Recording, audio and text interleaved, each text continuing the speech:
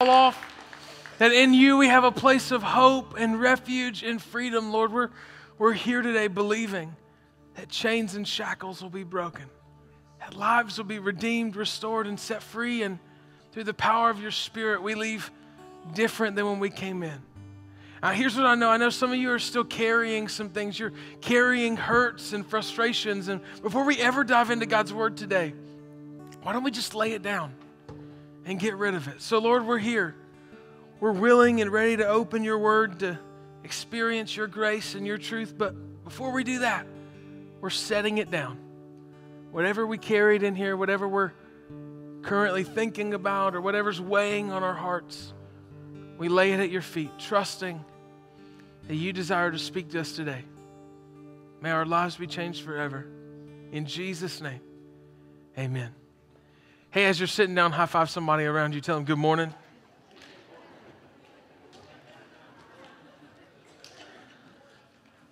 I hope that you are having an incredible weekend post-Easter. Hope you had a great spring break, and we're excited to be right back here this morning worshiping together with you. Again, if it is your first time, I want to say welcome. We are honored that you chose to be with us today, and I'm not the only one who's excited that you're here. Church, can you help me welcome every person here for the first time? We're so glad you're here, and for some of you, you're tuning in online with us. We want to say good morning to you as well. Excited for what God is doing in your life, and believe that if you ever find yourself in the wonderful town of Mount Pleasant, North Carolina, you should hang out with us on a Sunday morning.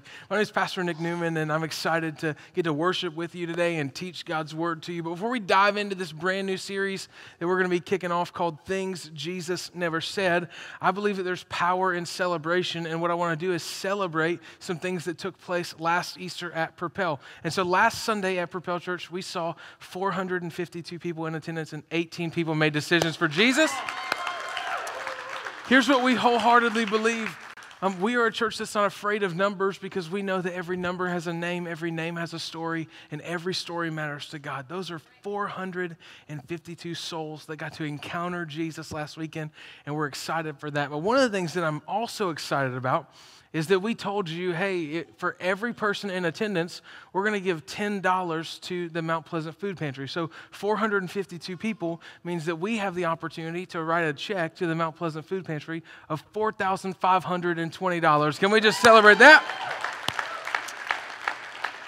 And you might be thinking, where in the world are we going to get that money? The truth is, it's already there thanks to your generosity. We don't have to take up anything. We're just ready to write a check and bless people. So thank you for those of you who give week in and week out to the mission and vision of Propel. I felt really led.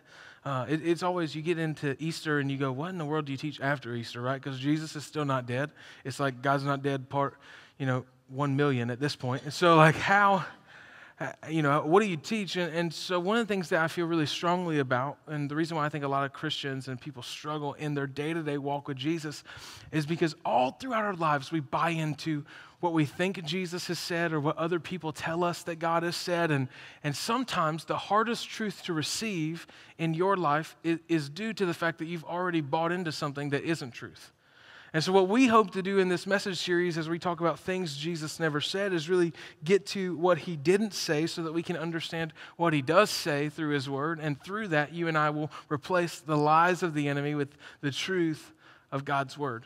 Here's what I know about you this morning. No matter who you are, I believe you're in one of three places.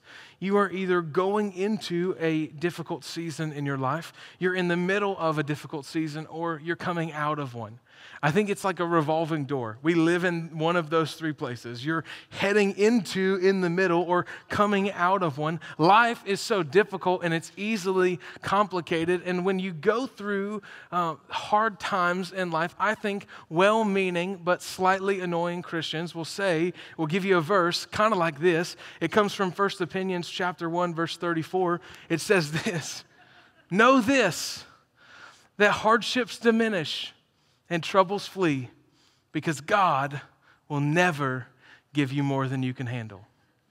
You ever sat down and had a conversation with somebody and you were sitting over coffee and talking and you were going, man, my life is terrible. This is what's going on. This is what's going on. And they're like, well, don't worry. You're going, I lost my job. I've got cancer. This is what's happening to my mom. And they're going, don't worry. God will never give you more than you can handle.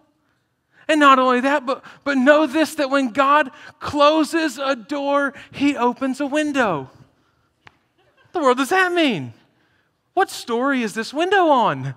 Right? Because if you're on the first story, opening a window, that's pretty good. You're on the 12th story of a building, that's a terrible window. Is He giving me the opportunity to end it? Like what? God.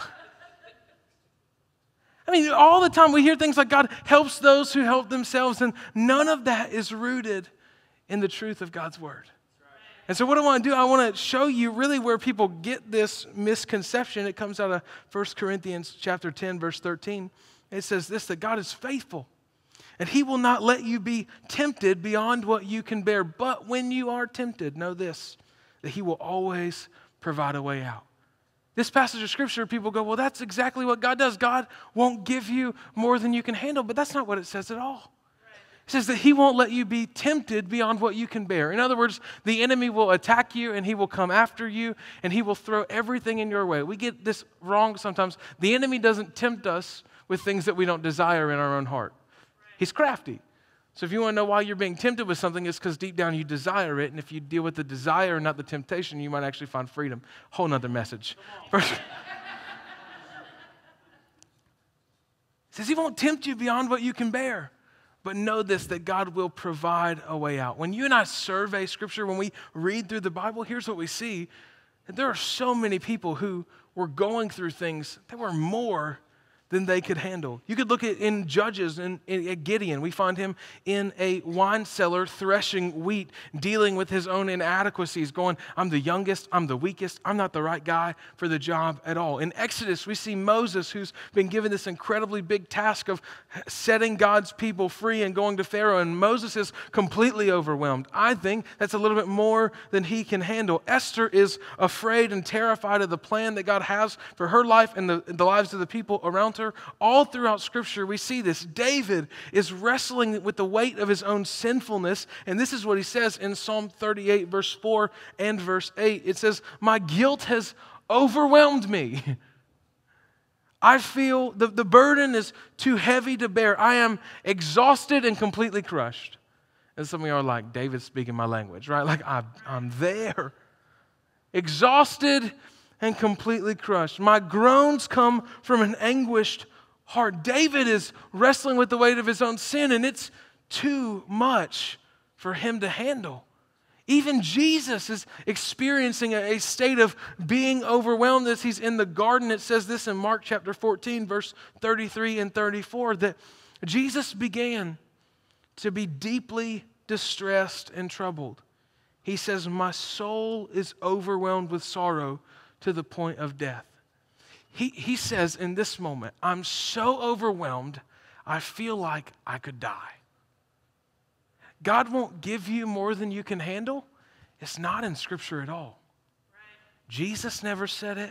God never said it. And in fact, all throughout Scripture, we see the exact opposite. So why would God allow you and I to have more than we can handle?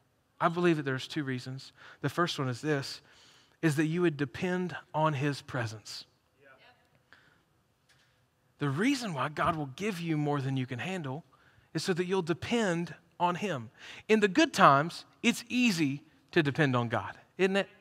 Like everything's going great, marriage is great, family's great, finances are great, God, you are great. But then when life gets a little bit difficult, it's easy to go, I don't know what's going on. God must not love me no more.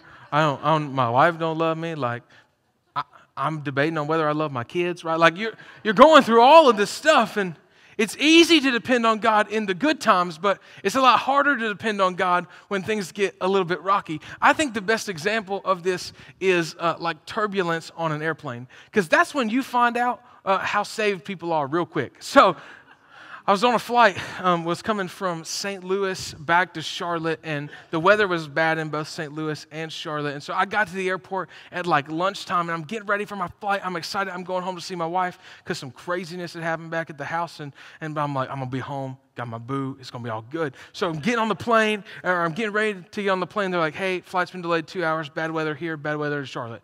2 hours, no big deal. 2 hours later, it's been delayed for another 2 hours, and 2 hours after that, it's been delayed for another 2 hours. I've been in the airport now for about 7-8 hours, and they go, hey, we're just not flying anymore tonight. So I check into a hotel room. I'm like, this is ridiculous, and I'm so frustrated. And so I get to the airport, 7 o'clock flight the next morning, 7 o'clock, ready to go. Nope, 2 hour delay. 9 o'clock, ready to go. Nope, 11 o'clock, we're getting on the plane. And the guy comes over the intercom, and he says, ladies and gentlemen, just so you know, you're not going to be able to unbuckle. This one's going to be rocky. And just clicks. No. Time out. Did not sign up for that. You know when the dude who is the one in control of the airplane is going, it's going to be rocky, it's not going to be good. And when I tell you, if you've ever experienced turbulence, maybe you're like, what in the world is turbulence? It's like a sky earthquake, right? So you're in a plane.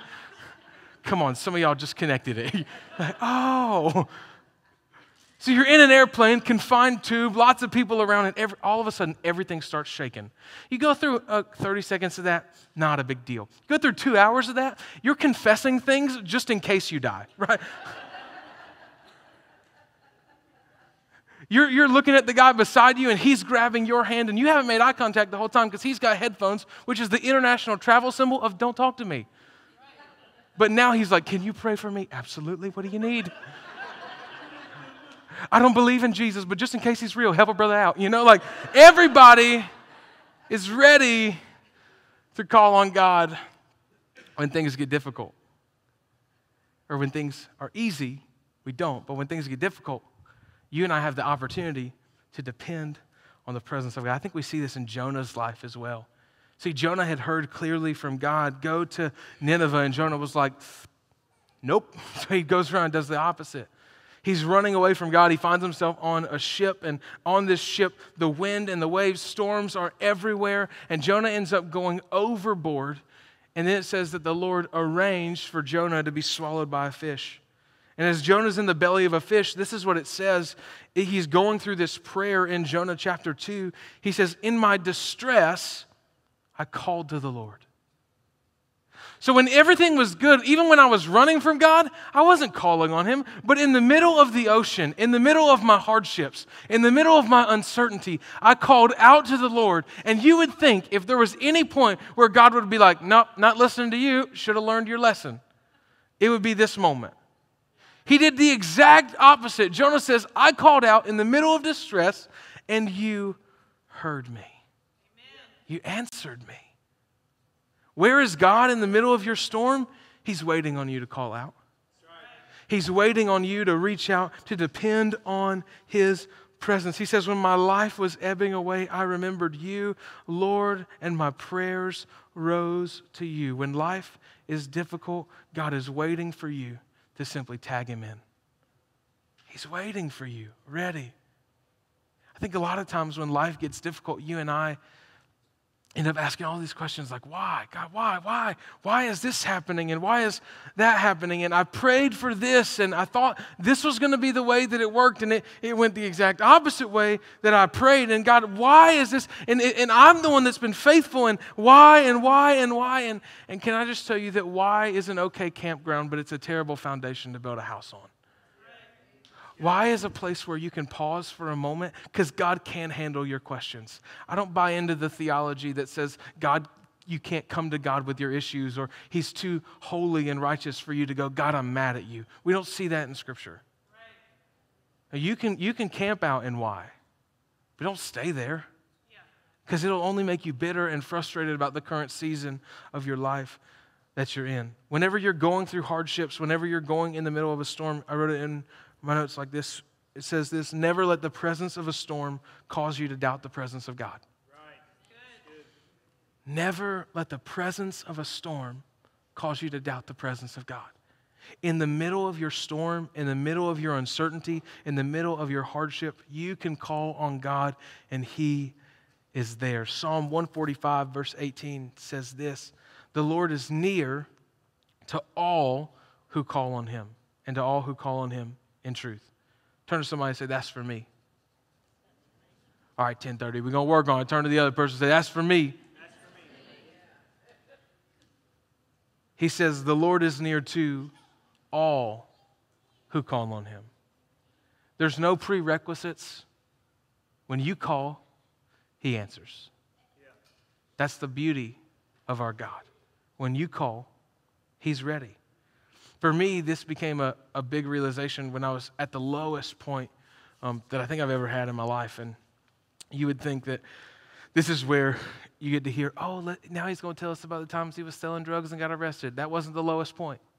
The lowest point of my life was when I had already followed Jesus. In fact, the lowest point of my life came in 2016, about 6 months after we had started the church here in Mount Pleasant. And so I had been serving God faithfully and I was honoring him, but in January of 2016, I had an Achilles injury and yeah, I was supposed to take it light. I had this nice boot on but man, I was like, this doesn't slow me down. I can race you in this boot. So I'm running and what ended up happening is I tore it even more and ended up having to have a complete Achilles reconstruction surgery in March of that year. It was one of the hardest seasons. And you thought, he's going to learn his lesson. He's going to take it slow. He's going to slow it down. Didn't do that at all. And in the healing process of the first reconstruction surgery, I actually tore my other Achilles. And in November, had the second one reconstructed. So in 2016, both my Achilles reconstructed. I had to learn how to walk all over again. I taught 48 weekends that year here at Propel Church. And out of those, there were only 8 Sundays where I wasn't in a wheelchair or in a boot. It was one of the lowest points of my life. I felt depressed. I felt angry. Like, God, I've been faithful. You asked me to plant this church. I was doing exactly what you told me to do. I think I'm a good candidate for you to just heal me. Just saying. I know I don't get to dictate that, but I think, if people deserve it, I think I'm pretty good. I'm frustrated. I'm mad. And in the middle of that season, God was drawing me closer and closer. Where was God with me? Right there in that moment. He kept bringing me back to passages of Scripture like Psalm 23, where David says, though I walk through the valley of the shadow of death, I have nothing to fear, for you are with me. And what I realized in that season of my life is that I would rather be in the valley in the presence of God than on the mountaintop without him. That I'd rather be in the darkest seasons of my life but have Jesus by my side than to be on the highest mountaintop without the presence of God. Because all I need to do what God's called me to do is him.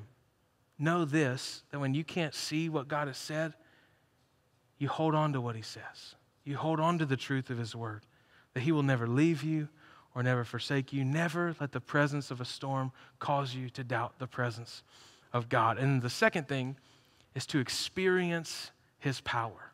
So I think one of the reasons why God gives you more than you can handle is so that you can depend on his presence, but I also think he wants you to experience his power in your everyday life. And the other week, we were hanging around the office, and we were sitting around talking, and somehow the topic of cartwheels came up. And so we're having a conversation about, who can do a cartwheel, and somebody on our team had the audacity to look at me and say, you can't do a cartwheel. I know exactly who they are, and I'm not making eye contact with them right now, right?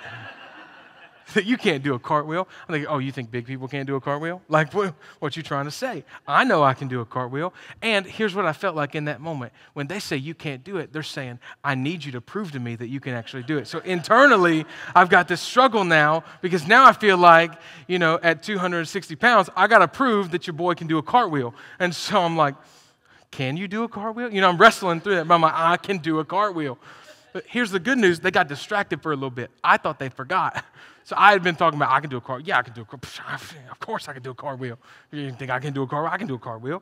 But then they forgot. So we're like walking around, and then all of a sudden we end up outside talking about something else. And they're like, hey, you still got to do a cartwheel for us. I know. I was just waiting on you. And so I line up, and our intern looks at me, and she says, well, how many steps are you going to take? However many it takes. Like, back off. I got this. Here's what I do know in this moment. I had those Achilles reconstructions done in 2016. I haven't done a cartwheel since then, and I can't tell you the last time I had done a cartwheel before that. So I don't know how this is going to play out at all. All I know is that my manhood has been challenged, and I must accept this. So I take 2-3 steps, and your boy pulled off a cartwheel like a champ. But the next day I hurt so bad. Like my back hurt, my legs hurt. And I was like, there's places in my body, it's one cartwheel. It shouldn't have done that to me, right? Because what I realized is I was trying to do everything in my own strength.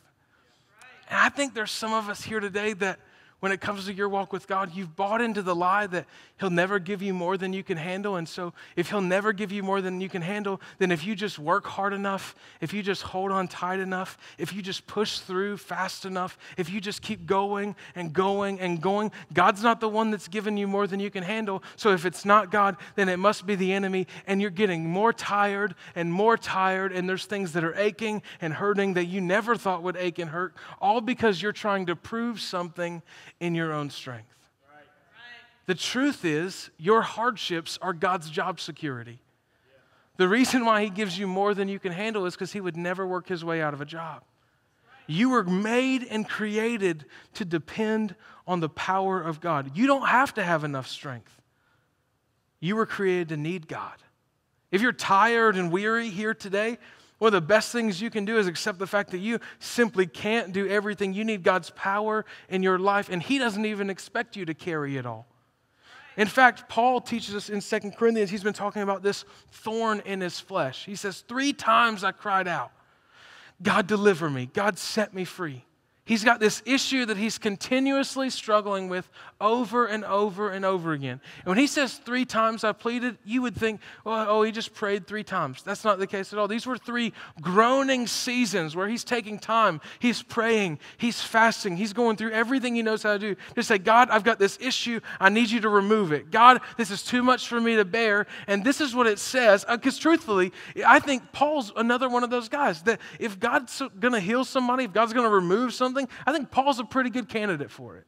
Like in my human nature, I go, the dude's planted churches, he's helped people, people are getting healed in the apostles' shadow. Like I think that's a good candidate for you to take care of the issue that he has. But God doesn't, even though He can, and here's why. As Paul is wrestling through that, going, God, remove this, remove this, remove this, he says this in verse 9, but then He said to me, my grace is sufficient for you, and my power is made perfect in weakness. He said, man, I've got all these issues and I've got all these struggles. Here's the good news. I called out to the Lord and He answered me. And here's what He said, my grace is sufficient for you. And my power is made perfect in the middle of your weakness. So then Paul says, therefore, and anytime you see the word therefore in Scripture, you look back to what it's there for. So we see that he's just said that His grace is sufficient, power is made perfect in weakness, and he goes, therefore, I boast all the more gladly about my weakness. You see the perspective shift? God, remove it, my grace is sufficient for you. Yo, I got struggles. I got issues. I don't have it all together. I've got things in my life that are jacked up and messed up, but here's what I know. What God just told me is that it's in the middle of my weakness that He is made strong. It's in the middle of my hardships that I get to actually experience the full power of the resurrected Savior. It's in the middle of my struggles that I know that God is not just powerful, but He's with me in the middle of it. So he says, I boast in my weakness so that Christ's power may rest on me. Maybe the reason why you're not experiencing the power of God is you're still trying to prove you're powerful enough.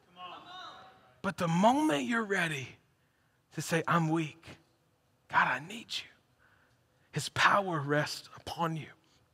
And then in verse 10, he says, that's why, for Christ's sake, I delight in my weaknesses. I delight in the insults. I delight in the hardships and in persecution and difficulties. For when I am weak, then I am made strong. The perspective that Paul has in that moment, I think, is a life-changing one. To say, yeah, I've got struggles, I've got hardships, but I'm not drained by them. I delight in them. Because I know that every hardship is an opportunity for the power of God to be made real in my life. That's good. Every hardship is the opportunity for the power of God to be made real in your life. The reason why God gives you more than you can handle is so that you would depend on Him. Yeah. You depend on His presence, that you would experience His power. Because right on the other side of your ability is God's sufficiency.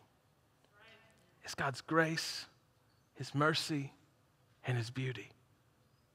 And until you and I are willing to say, I'm weak, then Christ will never become strong in your own life. For me, there are plenty of Sundays where I wake up and I need you to hear this, I love what I get to do. To have the opportunity and the privilege to tell people about Jesus is an honor. But there are some Sundays where I wake up and it's difficult to walk out here because I have to go, God is good. And internally, I'm like, I don't know. He's so strong. And I'm like, I don't feel it today. But some of the greatest messages I've ever delivered in my life are in the middle of His strength being made perfect in the middle of my weakness. No matter what you're going through or facing today, I believe that when you get to the place where you go, there's no way I can do this, God's waiting, going, my grace is sufficient for you. My power is made perfect in your weakness. The question I would have for you is, are you sailing or are you rowing? So if you look at two boats for a second, a rowboat, you and I know, you sit there and you got paddles. And in this boat, here's what you're going to do. In order to move forward, you have to take both paddles and you have to basically dig. And you're going to push and you're going to pull. And through that, you're going to get forward momentum. Now, if you go fast, then the boat will go fast. If you go slow, the boat goes slow.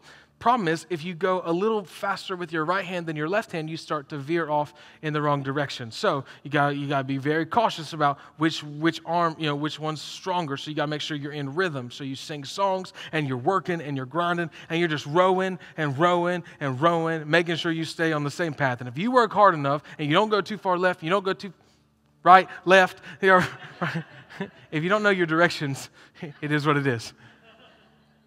And if you just work hard enough and if you just row fast enough, then you'll actually make it. A sailboat is different. A sailboat opens its sails and allows the wind to carry it, to dictate the course and the direction of it. I think the reason why a lot of us are tired is because we've been rowing when God created us to sail. We've been working, we've been striving, we've been pushing, and He says, if you'll just open your sails, Paul says that the Spirit of God would blow through your life. Right. The wind would take over.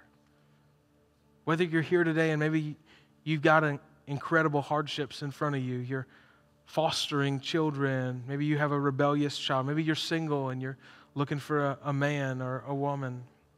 Maybe you're in here and you got bills and you don't know how to pay those bills. You've got disease and sickness and you feel like, I've just got to be strong. No. You have the opportunity to sail, to stop rowing, to stop pushing. Because the truth is, I think the hardest thing for some of us to realize is that sometimes God will actually bring you to a place where He's all you have so that you realize He's all you need. Amen. I think you and I can learn before that. But know that God doesn't play second in your life. He desires to be everything. Romans chapter 8, verse 26 says, in the same way, the Spirit helps us in our weakness. And then in verse 28, it says, and we know that in all things, turn to somebody and say, all things. God works for the good of those who love Him and who have been called according to His purpose. It doesn't say that God causes bad things to happen in your life. It says that He works out all things.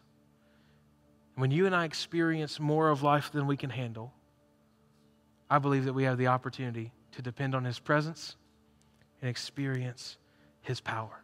So for just a moment, with every head bowed, every eye closed in the room, I believe that there are some of you in here today who are struggling. You've got hardships. You've got uncertainties in your life. You feel like life is more than you can handle. But today you're saying, hey, I just need prayer. Maybe the struggle that you have is not just in your life, but in the life of some people you know. And you're saying, hey, Pastor, I need you to join me in prayer that I would experience God's presence and God's power. If that's you, would you just lift your hand? Say, hey, I need those prayers. I see those all around the room. Here's what I want to do. I want to join you in that prayer. Jesus, we love you and we thank you so much for the truth of your word, that through the power of your presence and your Spirit, we can find fulfillment and wholeness. That God, you haven't left us in the middle of uncertainties. You haven't left us in the middle of our hardships, but you are right there waiting. So Lord, we tag you in this morning, believing that through you, we can experience peace in the middle of turmoil and peace in the middle of chaos. I pray for every person who had said, hey, I need prayer, and for those that didn't, Lord, that the peace that you bring that surpasses all understanding would rest on their hearts right now in this moment. And for some of us in here, today's a day where you need to make a decision to surrender your life to Jesus.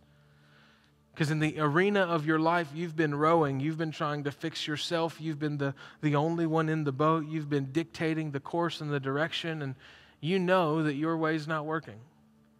Because God actually created you to depend on Him. And today you want to say, hey, I know that I need to stop rowing myself, but surrender control of my life to the one who gave it all for me. If that's you in here for just a moment, would you lift your hand? Say, hey, Pastor, that's me. I want to receive Jesus as my Savior. I see those. Here's what we're going to do, church. No one prays alone. We're all going to pray together. Will you say this with me? Dear Jesus, today I give you my life. I place my hope and trust in you. Thank you for dying in my place so that I could have new life. In Jesus' name, amen. Come on, church, will you stand to your feet and help me celebrate with those who made decisions this morning? We are going to continue in worship for a moment and sing a song called What a Beautiful Name. And one of the things that I love is that no matter how I'm feeling, worship, let me teach you something about worship for a second. Worship is not a feeling, worship is a posture. Because worship is to show love or affection to God, which means if I don't feel like worshiping, if I don't feel like maybe I had a bad week, so I come in, I'm like, I'm not worshiping today. Right? I'm not going to worship. Or you're like this. When's that dude going to talk again? You know, like you've been there. Worship is not a feeling. It's a posture to say, hey, God, I know I might not feel like it, but I love you. I know it's hard right now, but I trust you. And then when you position your heart in that way, I believe that God speaks to it like never before. So for just a moment, we're going to worship again together. Let me pray. Lord, we just come to you thankful. Thankful for salvations, thankful for decisions, thankful for people who said, hey, God, I'm laying everything down. I want to experience your presence and your power. And as we sing a song that talks about just how powerful your name is, Lord, I pray that we would experience the fullness of you today. And we love you, Lord, and we thank you in Jesus' name. Amen.